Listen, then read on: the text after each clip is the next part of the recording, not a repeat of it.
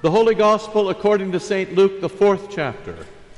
Jesus came to Nazareth, where he had been brought up. And as was his custom, he went to the synagogue on the Sabbath day, and he stood up to read. And the scroll of the prophet Isaiah was given to him. He unrolled the scroll and found the place where it was written, "The Spirit of the Lord is upon me, because he anointed me to proclaim good news to the poor. He has sent me to proclaim liberty to the captives and recovering of sight to the blind, to set at liberty those who are oppressed, to proclaim the year of the Lord's favor." And he rolled up the scroll and gave it back to the attendant and sat down.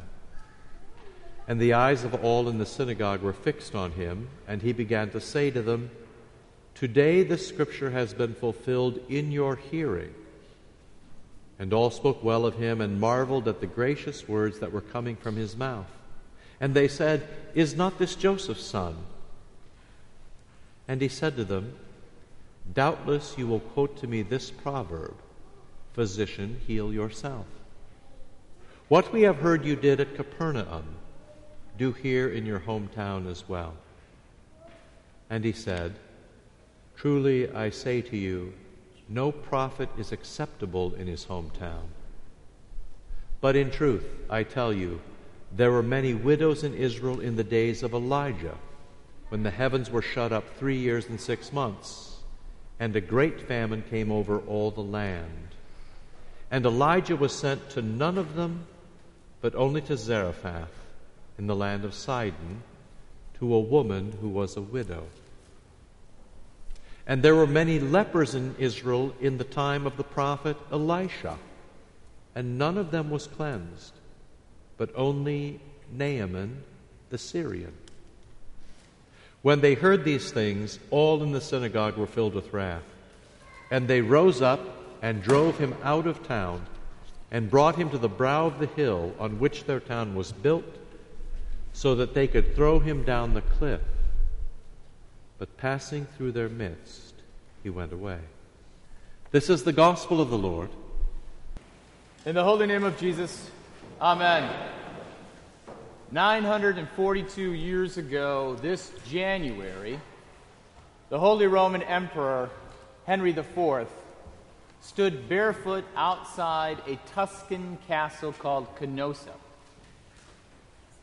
for 3 days and 3 nights, waiting to be forgiven by Pope Gregory VII. While Italian winters are probably not as cold as upper Midwest winters, standing outside for 3 days in your bare feet has to be miserable. Well, excommunicated by the Pope, the Emperor was seeking to get inside not only the castle, but also the church. And after those 3 days, the Emperor was forgiven and let back into both. And I'm sure coming inside had never felt better for the Emperor. Well, today's gospel has Jesus start inside the synagogue only to be dragged outside the city to a cliff. The roller coaster of admiration and hatred was based on the idea that those in the synagogue were insiders of God's kingdom and everyone else were outsiders. After Jesus reads and interprets the scripture, they think that he's going to lead the charge of casting outside all the Romans and all the sinners from Israel. In their minds, Jesus has come back to his hometown as the hometown hero to validate that they're the insiders and everyone else is an outsider. However, when Jesus brings up the stories of Elijah and Elisha, things change because those two particular stories are about outsiders, about Gentiles. Elijah went to go serve the widow in Sidon, a place of outsiders.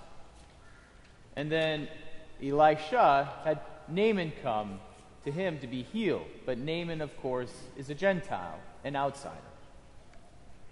Jesus was like Elijah and Elisha, serving outsiders. But we must remember, he's speaking precisely to those who think they're insiders. Jesus enrages everyone in the synagogue because he declares them to be outsiders. He says they're just like the Gentiles. Now, they believe themselves as God's chosen ones, as insiders of God's plan of salvation. But Jesus today reveals that Jews or Gentiles are the same. Everyone is an outsider, and Jesus is the only insider. Now, no one wants to be an outsider today, especially like weather that we have here. In fact, even if you love winter like myself, there's nothing better than coming inside after a long day in the snow to enjoy a hot cup of cocoa. But of course, Jesus is not just talking about physical proximity. There are other outsiders, like the lonely and unloved.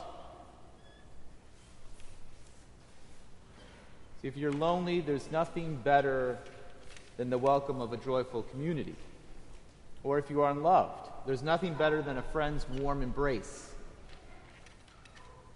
And as a sinner, there's nothing better than the restoration with God and your neighbor through the forgiveness of sins. See, we all know what it's like to be an outsider because we all know what sin does. And whether you are an outsider because of sins you've committed, or because of sins committed against you, or a combination of both, it doesn't matter for Jesus. If we're all outsiders, then we all have the same chance of becoming insiders through Christ. Whether you're a Jew or a Gentile, sinner or righteous, Jesus says everyone can come into the kingdom of God through him. Jesus is the only insider who became an outsider for us so that you can enter into his kingdom. At the end of the Gospel of Luke, another crowd drags Jesus out of town, but not to a cliff, but to a hill, Calvary, to hang on a cross. And while Jesus hangs on the cross, another outsider hangs next to him and says to Jesus, "Lord, remember me when you come into your kingdom." This outsider, this thief, knows and believes that Jesus won't die as an outsider, but rather because he is the Son of God, he will be ushered into the kingdom of God. And Jesus responds, "Today you will be with me in paradise," thus making the thief an insider.